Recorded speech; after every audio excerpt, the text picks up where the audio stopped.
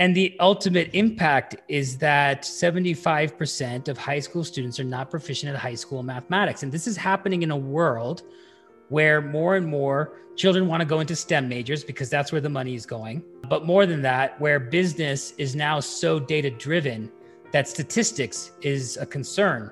And students are leaving now the business majors to go to humanities where there is no math. So the math anxiety is high. And I mean, the impact is a lifetime earnings that's much less than what you thought you were going to get going into college. And on top of that, the psychological damage of having tried something and not succeeded. Welcome to Imperfect Parenting. I'm Ariel Green Anderson. My name is Mats Anderson. We're bringing you raw, real, and unfiltered stories from around the world. Are you an IP parent?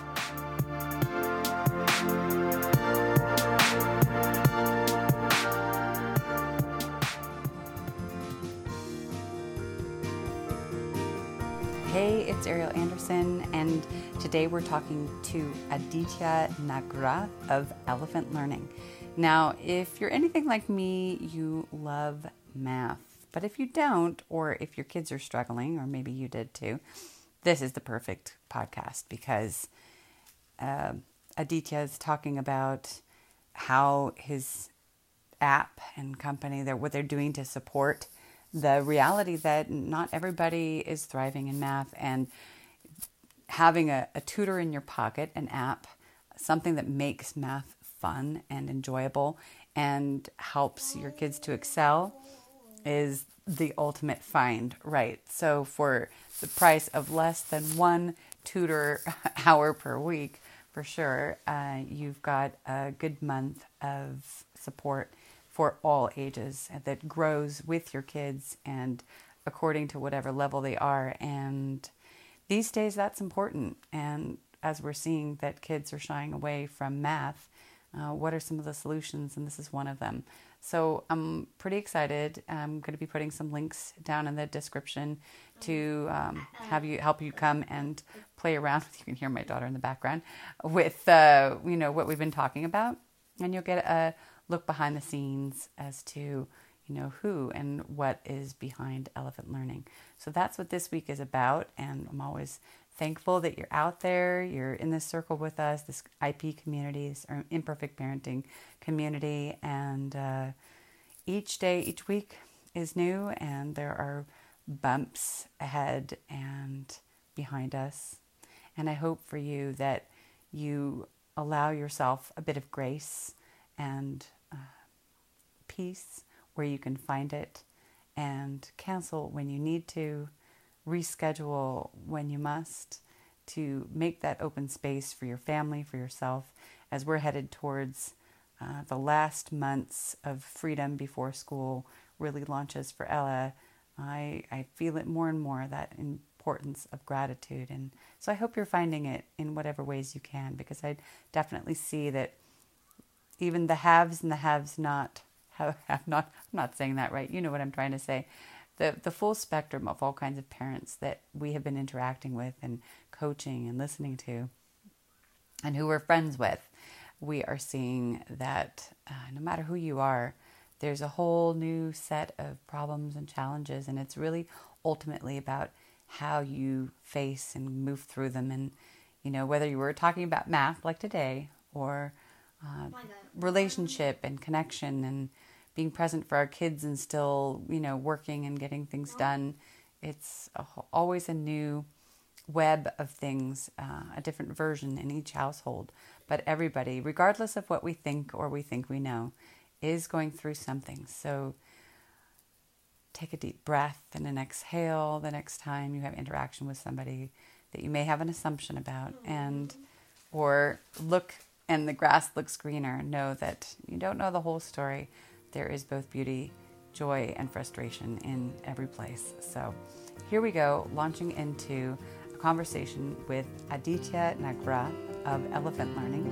And here we go.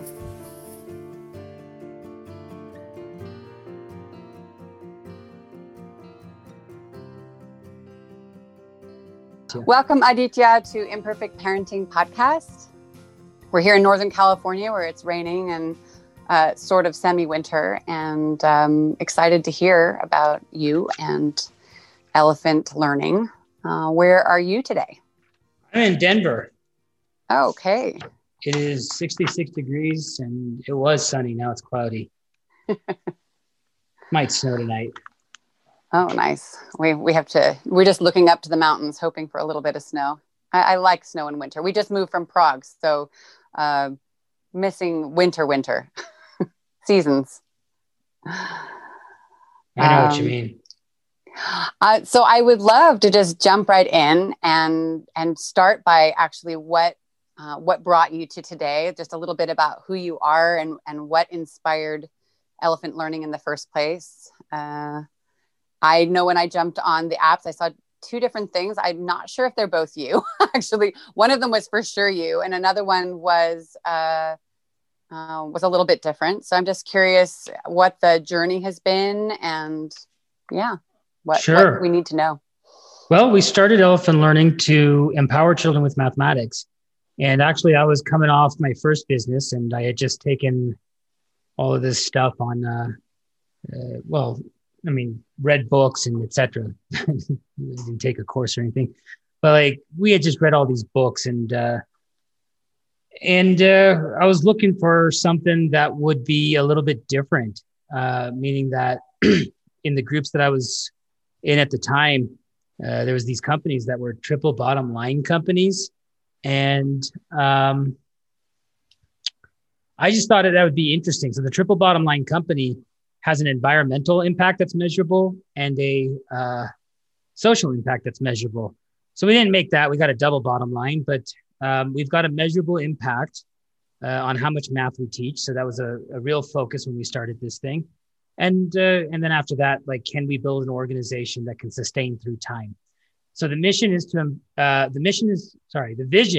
is to change the way that the world teaches mathematics. The mission is to empower children with mathematics. So the goal is, can I empower enough children with mathematics that people turn their head and say, why aren't we doing what they're doing? So that's what we started with. And it all came from, a conversation that I had one of my ex-professors, where, he was looking for a company to pair with to start to apply for a National Science Foundation grant. And we never ended up getting the grant. But basically what he told me on that day was that 4 out of 5 students start kindergarten unprepared for the kindergarten curriculum. And that was shocking to me because I was like, how could that even be, right? And what he explained to me was that kindergarten starts at the teens. So they expect the student to understand how to count to 10, which means give me 10 things and the students can slide over 10 things and stop on 10. And the gap is that even me at the time thought counting to 10 was just saying the numbers 1 through 10. So the impact of this is that the student doesn't understand the teacher through kindergarten, first grade, second grade, third grade, fourth grade, fifth grade. They're able to memorize the procedures. They're able to memorize the processes. They don't really understand why these things are necessarily happening underneath the scenes. And this is happening at the rate of about 80% is what the research says. Typically, I would quote you the research that he quoted me, but tell the story this way and see how it goes. We like the story. Yeah. And the ultimate impact is that 75% of high school students are not proficient at high school mathematics. And this is happening in a world where more and more children want to go into STEM majors because that's where the money is going. But more than that, where business is now so data-driven that statistics is a concern. And students are leaving now the business majors to go to humanities where there is no math. So the math anxiety is high. The impact is a lifetime earnings that's much less than what you thought you were going to get going into college. And on top of that, the psychological damage of having tried something and not succeeded. So I basically said, well, you know what? I might not be able to sell this to schools, but I think I can sell this to parents. And we set out on that day to build a system that was the most effective way to teach mathematics. And when we were done and we measured the results, children were learning on average a year and a half of math over the course of 10 weeks. And they were using the system less than 20 or less than 30 minutes per week, over 20, but less than 30. And so I just said, well, I bet you we can guarantee now that children will learn a year of math in 3 months using the system 30 minutes per week. And that's what we went out with. And that's what we've been doing. We've had over 100,000 students come through our system. We keep obviously advancing it. So like we've just added videos for the subjects. We've just added, we're adding algebra very, very soon. We have an algebra curriculum, but we're going to go back and redo it with video now that we have video capability, which we didn't have earlier on. And I mean, really the goal has been, can I get it to you quickly first, right? So that I can empower your child now. And then second, can I get it to you good? So now I'm going to go back and make it good. But it's already pretty good. Children are coming out and we're getting students who we basically focus on the most common misconceptions that we see in students, even at a university level. So like I was a TA over at the University of Denver for 8 years while I was getting my PhD in mathematics. And it becomes very clear when they come in for help that they actually have problems with algebra. But when you're at the university level and you're teaching calculus and you look at algebra, in your brain, you think, oh, well, this is like 3 or 4 years back. But it turns out that if I just fill those gaps in understanding, now you can understand me even at the calculus level, even though it's been 4 or 5 years worth of math in between. Fantastic. I mean, I have to say, I was lucky enough that I loved math growing up. So, but I remember kids who were struggling and how quickly they just sort of give up on even trying, because if you didn't, and that a teacher mattered. So you could have a kid that even liked math, but the teacher, they didn't respond to him and there was no other option. You either hoped that the family had enough money for a tutor that, you know, could be what yours is per month, per session, you know, and then a lot of kids were left behind. And even myself, thankfully, I loved it. So I didn't get too discouraged, though I remember at one point they strangely and not thinking very clearly had me skip algebra, which was the basis for all the other classes I took in high school, like pre-calculus and all that was, not pre-calc so much, but like, even geometry, you've got the theorems and all these things. So I'm glad that you're adding that on as well, because it's, I remember just those basics are so important. And that visual that you're bringing in is also really essential. Without that, it just gets so much better. You know, you're going to get it in there deeper, and you're giving kids a chance to learn their own way and at their own pace as well. They can play around with it and that they want to. I love that on your website where, you could talking about the kids wanting. I think it's like anything. If you're having a hard time with it, you see people, I'm going to use drug programs as an example, but anything where you're kind of pushed to do it, you don't necessarily have success. It's the same thing even with math. It's like if someone takes you to a tutor or they take you, they're like, I have to do it.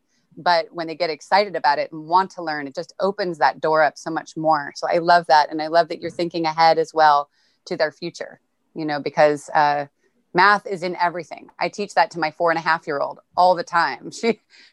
I don't try to overteach, but it's more, we use it for cooking. We use it for measuring. We use it for, our minds are constantly doing math without us even realizing it. So we can't leave that out of, creative and, daily learning. So that's, what do you think inside of what you've been creating? Like, how do you feel the difference as you're evolving it? How are you feeling the difference as far as the experience for the kids, versus like, not to say beta, but your first round or first couple rounds and how it's evolving?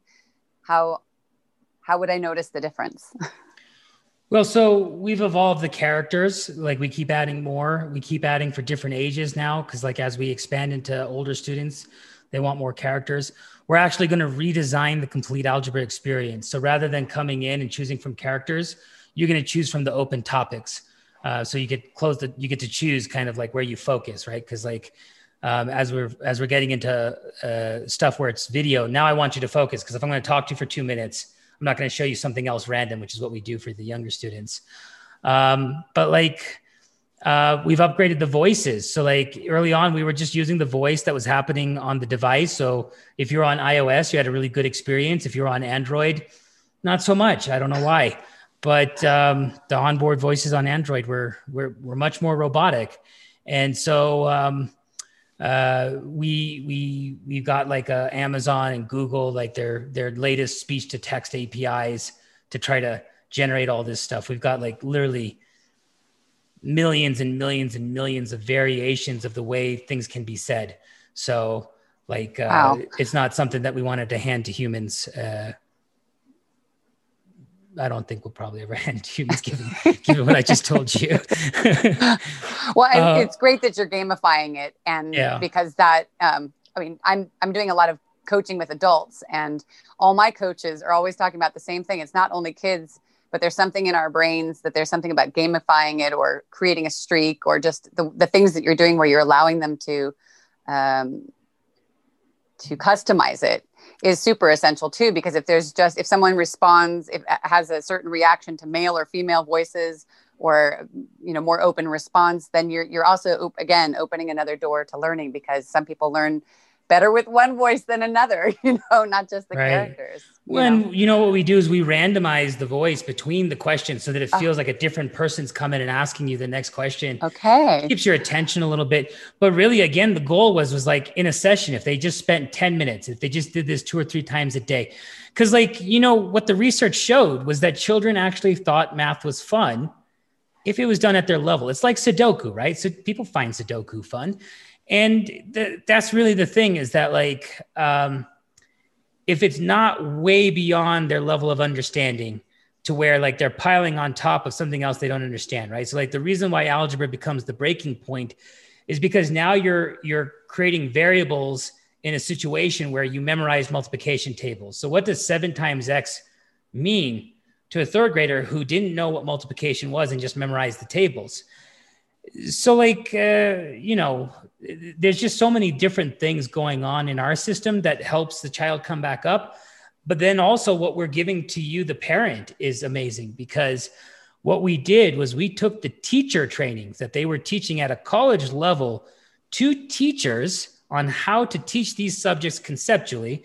And I just basically said the language in plain everyday language. I mean, like, we don't need to use fancy words to get the same idea across. And the thing is now it's understandable for everyone. So if you read the video, the text, or you look at the videos, that's actually very, very helpful. But on top of that, we give the parent advice on how to take learning outside of the system through games, right? So then it goes back to having fun. So like, for example, if you're working on proficiency with multiplication or addition, for example, addition's good because you can use 21 blackjack. But like, you can use war with the flashcards, for example. So if you want to do multiplications, high card wins, right? Flip them over, you have to multiply to play.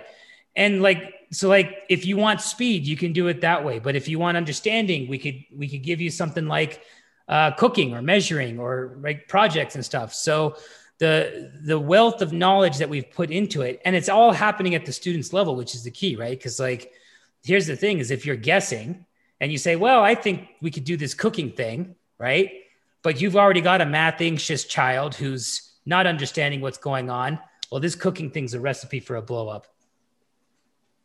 Yeah, absolutely. Absolutely. What would be one of the most important things? I mean, I know that you have an assessment inside there, which is such a great bonus. And what other advice would you give to parents who are looking to really use the wealth of this program that you've created here? I think especially now, because you've got parents as the teachers at home these days. Some are doing home education and some are doing home education via Zoom with their own teachers. But you've got such a bizarre, unusual combination that we don't know how it's going to change in the future. And it seems that elephant learning could be such an important key piece inside of that right now, especially to give parents who are a bit overloaded a way to work with things in a way that makes more sense. I mean, look, I hope everyone could come in and use the system. And then on top of that, right now, because of COVID, we got scholarships for everyone. I mean, the thing is that like, there really is nothing else out there like what we're doing, because we built it very specifically to solve this problem, to make it so that you can understand the teacher at the classroom level, or even the parent, right? So like, if you're doing home education and there's struggle, it might look like frustration. It might look like tears at math time. It might look like math avoidance, right? All of these things come from that gap of understanding, which is actually what we fill in. So we're filling in the concrete representations of what's happening underneath what's happening on the paper, so that when they see it on the paper, now it's not so scary, right? And that's really the whole thing, is like, if you understand it, math is not that bad. And it's not beyond any of these students, because like, sometimes you might find some people that are like, well, you know, it's something that is genetic maybe. But like, here's the thing, is that like, I had a guy who was helping me with my yard once, and like, he couldn't read. We drove down to the dump, and like, I said, you got to turn right on Dartmouth. And then I got back on my phone, and we drove past it, and I'm like, dude, what's up? He's like, I can't read. And I keep forgetting that. Right. So I was like, oh man, shit. Right. Like, we go back. But like, if you give him the wrong number of 20s, he knows. So like, he understands multiplication, but he didn't understand it at a time when it could have made a difference in his life. And that's really the story here. Cause like, everyone uses these tools, these mental tools. That's how I like to think about them.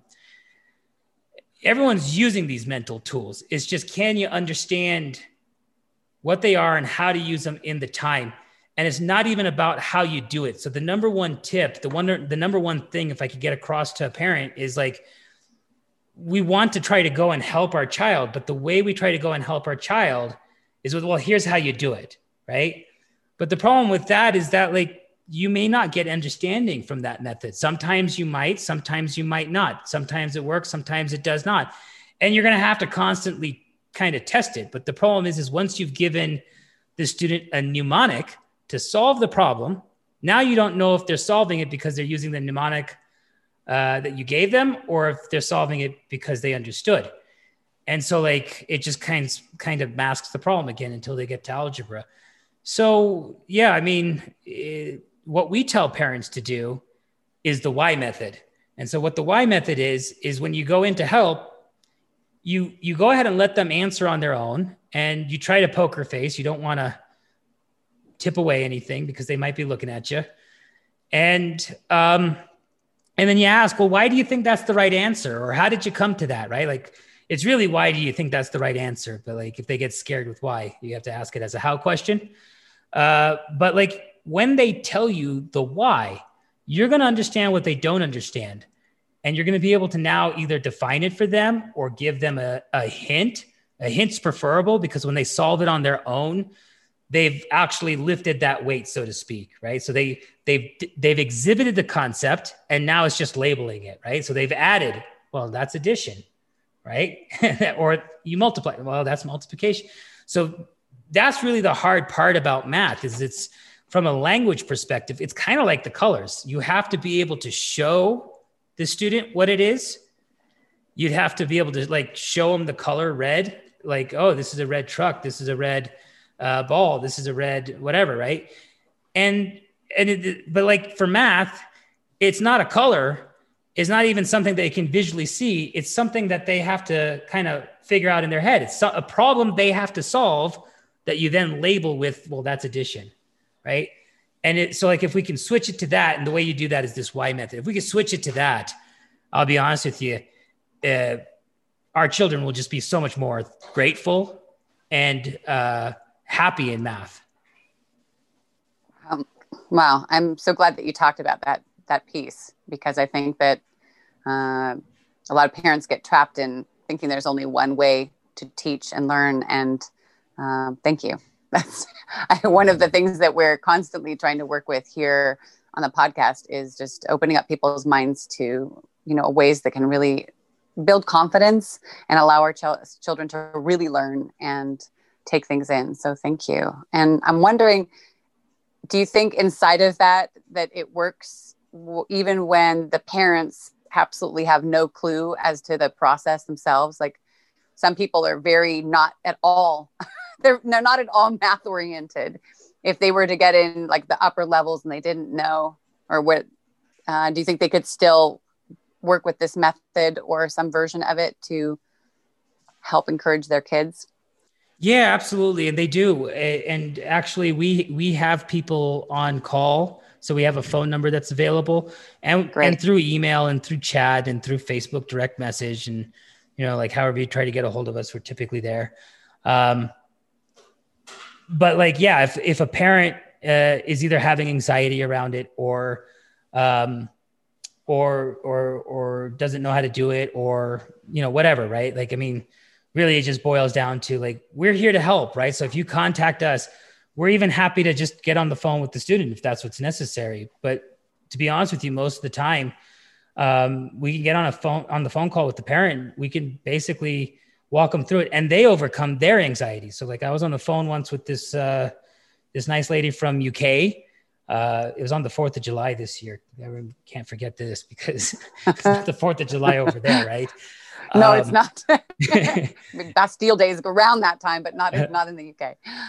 But anyway, like they got an algebra question that was using the logical operators. So we actually teach children around multiplication, the logical operators, and, or, not. And so like, so we use it in algebra to actually make questions less guessable. So like, for example, we have 8 true or false statements, but they contain ands and ors and nots, for example. So in this particular question, there was a does not equal 8. So it's the equal sign with the line through it.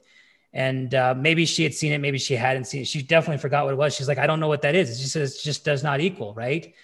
And so she said, does not equal. So I said, well, you just calculated one side is 11, the other side is 12. So 11 does not equal 12. And she goes, right, 11 does not equal 12. And I'm like, so that's all it is 11, right? And that's what it is. It's just the language, right? Like these symbols that we put on the piece of paper, like we make it so that we think that like, oh, well, you're super smart if you understand what that means. That's crazy. It's a definition, for God's sake, right? And that's what it is at the end of the day, is we're giving you the definitions and we're treating it maturely, like like you're an adult, like the child is an adult, and we just make sure that they understand what's happening underneath before we do that. That's great. You're really reminding me, actually. I was break from coaching for a bit and I was in Prague and national school. And I remember a moment, there was a student who was really acting out in the class. The teacher was like, I just need to let you know this is a problem child. And as a sub, I get to come in and not think that way. So I was like, let's just really see what's going on here. And I actually figured out midway through the day, it was all about math. She was Swedish. She didn't understand the language and the symbols that were being used to explain the same thing that she had learned in a different way, where, you know, in Sweden. And that was the whole issue in school, was that she was so frustrated that, I love you, baby, but excuse me. And it's my 4-year-old or 4.5-year-old. And she was just so frustrated with the fact that she didn't understand the, American school, version of how to explain how to do this, 5th grade math, that she was frustrated. She'd been so good at that and felt so good about it normally in her old life. And then here she didn't even understand what's being said. So I love the idea that you're there and you've created it as well in such a gamifying way. I'm wondering if you think that it would come through to people who are kind of not 100% with English. Do you think that some of this is visual enough in the way that you've gamified it that there might be a chance, until you're, of course, translated in every language in the world?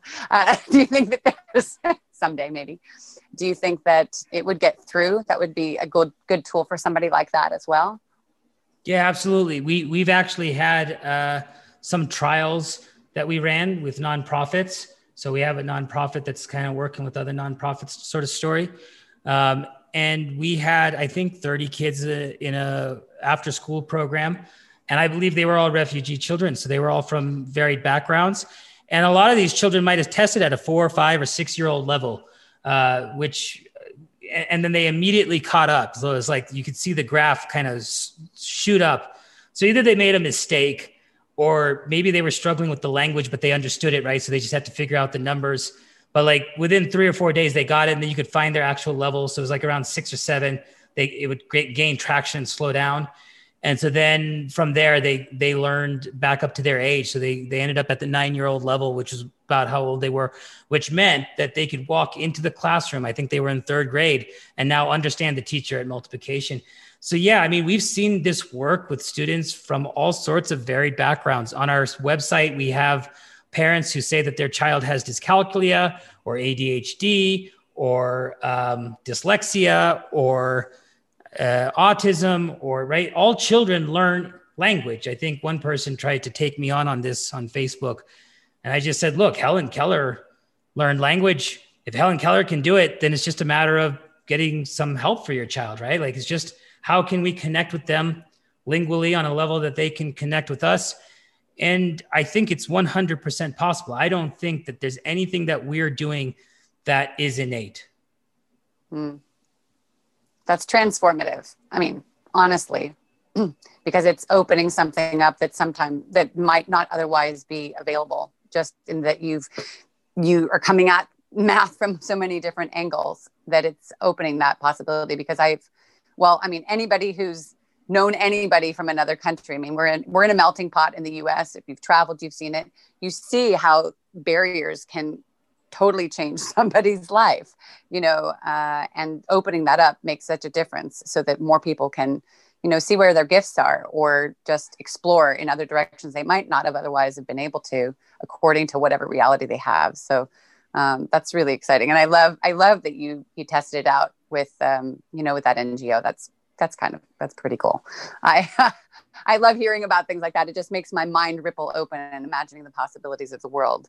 And how things you start on one direction and you never know how it's going to ripple out. So what's your big vision? If you could, not to be cliche and say, look 10 years ahead, but let's just say big vision in general. What would you ideally love for elephant learning to, evolve into, or continue to evolve into? If you were to look back at this time and be like, wow, look where we are.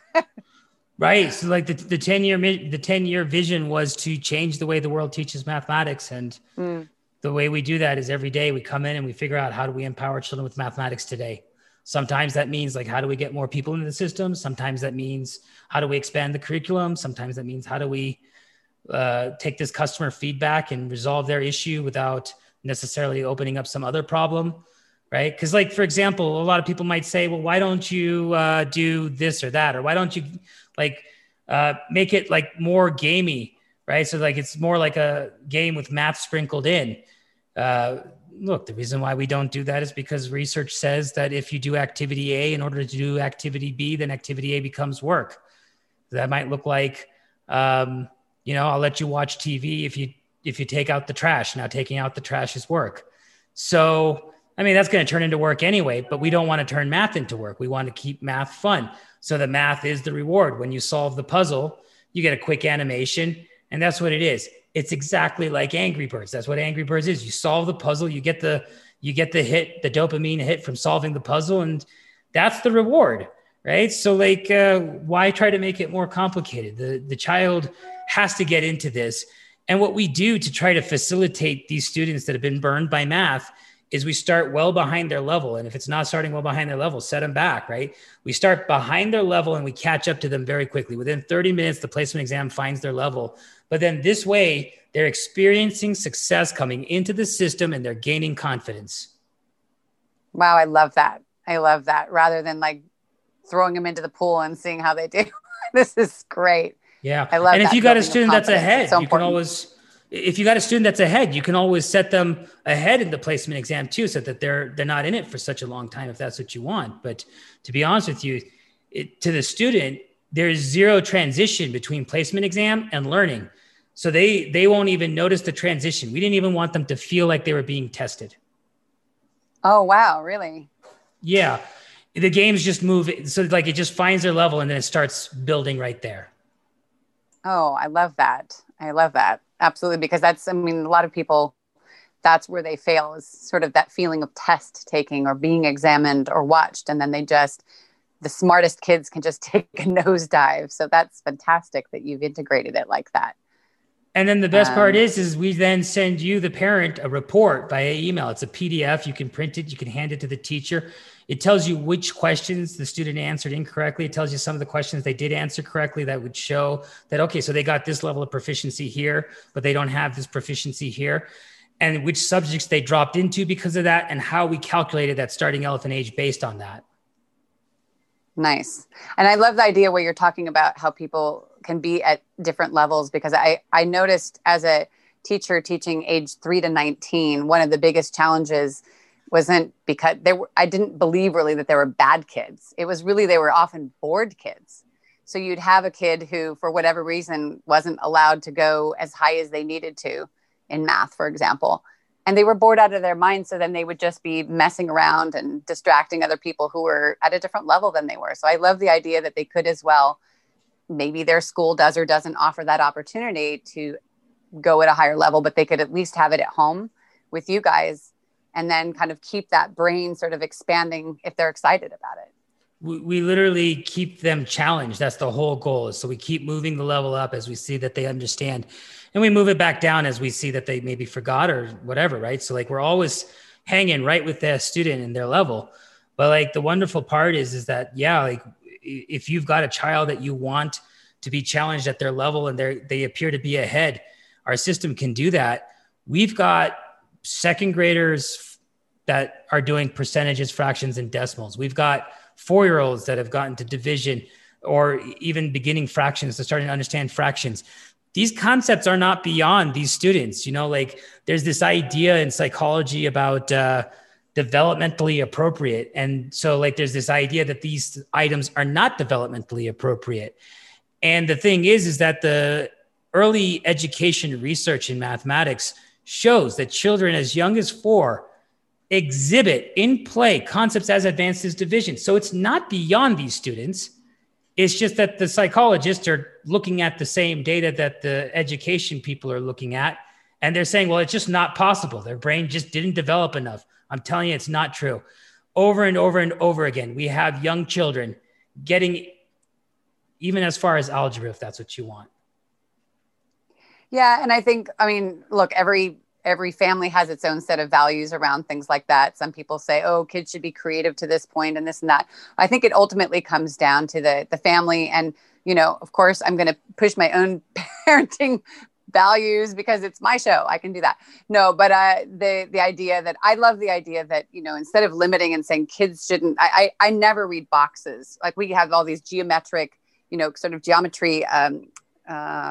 Oh my gosh, my brain just took a moment, but you know, different shapes where you connect the magnetic things and they can build things. And it said for the ones that we got said they were for 8-year-olds. I gave it to my daughter at 10 months old. She loved them, but she was interested in them. I think when I hear the lines that the psychologists say, I hear the people whose kids are not interested, really, really don't want to explore that.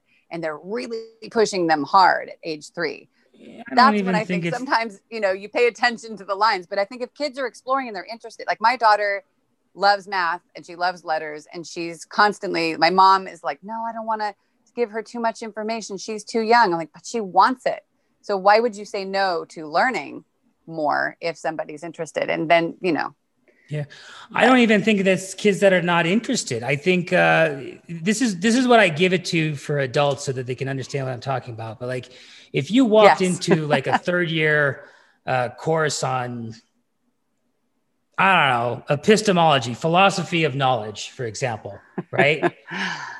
Me or you would not understand anything that they're talking about because they've built up 3 years of jargon, right? Jargon that builds on top of jargon that builds on top of jargon. The same thing happens in mathematics, but the problem is that it's so fundamental. We call it vocabulary instead of jargon. You know what I mean? And so like, the problem is that they are interested. It's just they have to be engaged at the level that they understand. And if they're engaged at the level that they understand, they will be interested. And there are techniques to overcome math anxiety. And the most important is to not give into it, right? To not, there's this idea that we should lower the bar, the standard, to try to meet the child so that we can own their emotions, right? But from a coaching perspective, that doesn't work, right? Like the hoop has to be the same height. So like there's this meme that I saw go around where it's like the basketball hoop is, I don't even know how high, but it's that tall in high school. It's that tall on the in the playground. It's that tall in the college level. It's that tall in the NBA level, right? Like they do not lower the hoop. Well, we kind of lower the hoop when they're younger, right? But like the whole thing is that like we gotta keep the hoop right where it is, right? So like you can't say that the student knows how to add if they don't know how to add, because then they just get passed along to multiplication. They are going to have an impossible time understanding multiplication because they didn't understand what addition is. So like repetitive addition really is like, okay, whatever. Right. And so like, I mean, this is sort of the thing, is that like, you can challenge the student at their level and you can keep moving the hoop so that like they're achieving. And our system is proof of that, because I mean, again, we've had over 100,000 students come through. We've taught over 120,000 years of mathematics at this point. We measure our success by that number. We put that on every executive team meeting, every marketing team meeting, every product development team meeting. It's the main scorecard. How much math have we taught? And then here are the lead up, like, how do we do it? You guys put out bug fixes. You guys put out content for Facebook. You guys, right? So builds up. Well, I also like the idea that you are helping kids to keep continuity, because, just what you were talking about, the language. And, I remember if you missed certain math classes or language classes, you'd be behind. You had to catch up, and then you just were misaligned for the rest of the semester. I can remember moments like that. And the other thing being summer, when you'd have a couple months off or a holiday and you just could not remember really where you were, and they would do a little review, but it sometimes wasn't really enough to fully jump back in. And the idea that they could have that continuity, thank you, that continuity through, it's okay, through the through gap times, whatever that is. And, even the possibility of being able to travel, which some people do, and this and that. I love that. I'd love that for all areas of education, but I think math is one of those. It's a kind of language that you have to not use it or lose it, but to keep it going, to keep it alive in your brain. And you're going to be an essential part of that, or you are an essential part of that. Yeah, I think it just naturally stays alive because, and this is the thing, this is what some of the parents write in their testimonials, is that as the students are picking up those ideas, they're seeing them at play in the world around them. They say, it's amazing because the student is talking about it at dinner time, right? And so it's like, these are ideas that are so fundamental that they're happening all around us, whether you are aware of it or not. And that's really the thing, is like when the student asks, when are we ever going to use this? Well, the teacher's on the spot and they can't think of it. But the problem is that like we're using it so often that we don't even realize we're using it. I think you said that earlier. It's really the problem. Yes, it flashes me on, and granted it's Hollywood, but there was this show Touch about this autistic boy, but he sees all the connections all the time. Like you see this sort of ripple effect around the world of like one thing ripples and connects to another. He'd see numbers and he connected it with all these things. And it was a little Hollywoodized, but I always loved the idea of that. Like if only we all could open ourselves to see more of the connection of how things fit in with each other, it would stick more, like you're talking about with math. When kids get how it fits into the daily life, it sticks more and more. So and sounds like you've created something to help with that, which is pretty essential these days. And I mean, ultimately, a lot of parents want to get their children into STEM. So those STEM toys that you're buying them, they become useful as the student has more mathematics. I mean, science is based on top of mathematics. It's statistics. Ultimately it should be machine learning, but it's not, but it's statistics. What was the biggest challenge, or continues to be? What's been a challenge along this path that you've had with Elephant Learning? Anything you're willing to share? The biggest as far challenge as the process and creating, and because creating is also, I always love to include, even though this is slightly feels off topic maybe, but it's important also because you've created something, you put it out in the world. And that's one of the things for the parent side of, our audience that has a dream and a vision, and the way that you guys and your team and yourself have put together and how bringing it all the way into reality and then continuing forward, as you say, moving past failure and learning from each step. What would be some things that, some challenge and some bumps that you moved past, and what was, you told us already what your big why is. Is that what motivated you, or how did you get past the hiccups in the beginning? Well, I mean, it's just a constant, I don't want to say it's a struggle because I don't want to create that. But there's always a new problem to solve, right? So when you're saying like, well, what was the biggest one that you had to overcome? And it's just like, well, there was the initial sales bump. That was a pretty big hurdle to overcome. There was the first time we hit ad fatigue. That was a pretty big bump to overcome. There was, and each time provides an opportunity for learning. So like the biggest thing that has to happen for someone who's trying to put something out into the world as far as a vision goes is some sort of dedication to it, right? Some sort of dedication and some sort of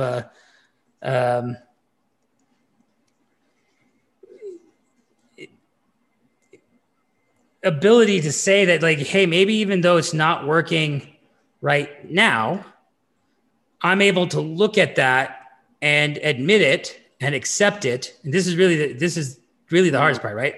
That's If you can accept it, right? The faster you accept it, the faster you can do something about it, right? So like what I've noticed is that like ultimately this boils down to, well, you don't want to accept something's reality, right? So even if you've made the decision to move on from your job and do this, well, you got to accept that that's reality. You just made that decision. And now you got to make this work, which means that like, if it doesn't work, you got to accept that it doesn't work and then alter it so that it does work. I mean, over time, you see what has to happen. And I think probably the biggest challenge really is to overcome your own self-sabotage in this, your own, like, well, I got to be doing this or I got to be doing that, right? And so like for this particular business, we created a vision where it's not supposed to be me. This thing's supposed to be an organization that lives in space that like theoretically, if I stepped out of, everything is there, that it just keeps running and it just keeps going and it keeps doing what it's doing. So that's how I'm building it. And that's what I'm dedicated to. And that's what I'm focused on. And then that means that sometimes I don't move the football and I'm not supposed to move the football. So there are days that like, you know, maybe I'm just walking around in the park and getting some exercise and taking care of myself. And then there are days when, you know, the payroll didn't go through because the ACH transfer hit a fraud alert and some blah, blah, blah, blah, blah. And now I'm dealing with the banks and nonsense, right? It just is what it is, right? And then having that flexibility too, to say, well, I mean, I got to get this to work. People got to get paid. Yeah. And I think these days there's been that exactly the attitude you just put out there. By the way, thank you for just being so real and authentic about it, because I think there's a lot of people that get stuck at that point, you know, of not being able to accept. I think there's right now in the world, the last almost year now, people are not accepting, but no, this isn't how it's supposed to be, and just getting stuck rather than, okay, let's just keep moving forward, you know. And the biggest advertisement for accepting really is this, is that if you're not accepting, then what are you doing? You're denying. Well, if you're denying, you're in denial, which is the first stage of grief. So like, if you don't accept it, then you get to experience the grief over it. Thank you. Thank you. Your choice. I think hear that, people? That's a pretty strong choice. Don't even always realize you're making. Well, is there any last thoughts? That was a pretty strong thought right there. Is there any last bits that you think we should hear, or parents should hear right now before we ask you where to find you and all that good stuff? Well, it's hard for me to think of anything at this point, but I'm always happy to answer questions. So like, if you want to do something later where we garner questions from parents, I love to, you know, answer questions. I'm a parent myself. So like, I'm happy to connect with parents and talk with parents and try to help however I can. I mean, it's been an incredible journey over the last 4 years. I've gone from being an expert in mathematics, being an expert in programming computers, running a previous business, which was a contract software engineering firm, to now becoming an expert in child education and math education. And so, I mean, there's just so much that I'm happy to offer, and I'm happy to answer questions on anything. So yeah. And by the way, if you want to find out more, go ahead. We might take you. I was just going to say, we might take you up on that. I'm always, I have all these ideas up in my head about creating something, getting people together and having some questions answered, and whether it's a live or something, or we do something else. Thanks for putting it out there, because I definitely will put you on the list and figure out what we can create, because I'm sure people have tons of questions for you. And yes, tell us where people can find you and how we can support you in your world. Absolutely. Yeah. So like you can find out everything about Elephant Learning at elephantlearning.com. If you Google Elephant Learning, you'll find it. Sometimes if you Google Elephant Math, you'll find it too. We actually got elephantmath.com. So if you go to Elephant Math, you'll find us too. But that's mainly it. If you go to the website, everything starts there. Great. And we'll definitely put links down in the description of the podcast, so you guys can grab that there. And I wanted to ask you before I forget, on the Apple App Store, at least, there is Elephant Learning in two places. There's one app, and then there's another one that's called Skiddos or something. Is that you guys, or? No, I don't know. Okay. We only have the one app. Sure. Yeah. Okay. Someone has almost the same elephant. So that's probably, they're trying to do something. You know how it is. I do. We had the same thing with the podcast. Somebody like a year later had the same logo, slightly different name. I'm like, come on, it happens. I guess that's, what do they say? That's the highest form of flattery is, we'll see. Anyway, good to know that if people are looking, that it's really the Elephant Learning and that's really clear. And you get all the information on the website. I have to say, you guys, it's super affordable. I was happily surprised, and it's good to know if somebody really has a struggle that there are some scholarships out there during this period of time. And, and maybe we're going to get this lovely gentleman on a live, and you guys can ask some real questions from your life, and, we can all learn together. So thank you so much, for your time, Aditya. I'm really thankful for the conversation. I never know exactly where it's going to land. So I appreciate all the directions you were willing to go to help us explore math and creating. I'm always happy to help. And just by the way, when you get to the website, some people ask, it's not per student, that's for your entire family. What we found was that parents would just bring in their older students that were struggling. And it was the younger students who have that chance to get ahead and never have math anxiety. So we just said, you know what, let's open it up to the entire family so that everyone can benefit. Fantastic. Thank you for putting that out there. Cause you never know. Sometimes you see a number and you start adding up your kids and, immediately just sign off without really fully reading. So that's vital. Don't forget that, guys. It's super important. Thank you. Well, all right. We'll say goodbye and have a good day. Thanks so much. I really appreciate it. You're welcome. Thank you for listening to our Very Imperfect Parenting podcast. If you'd like a little more like live coaching sessions, then jump into facebook.com/IPparents. You can also write me at ariel@imperfectparenting.net, or jump on that site for other resources like book reviews and other fun things. If you would just share with one person or let one person know about this podcast, that helps us a lot. As well, we have Patreon with extra privileges, and have a beautifully imperfect day. Thank you so much for being out there.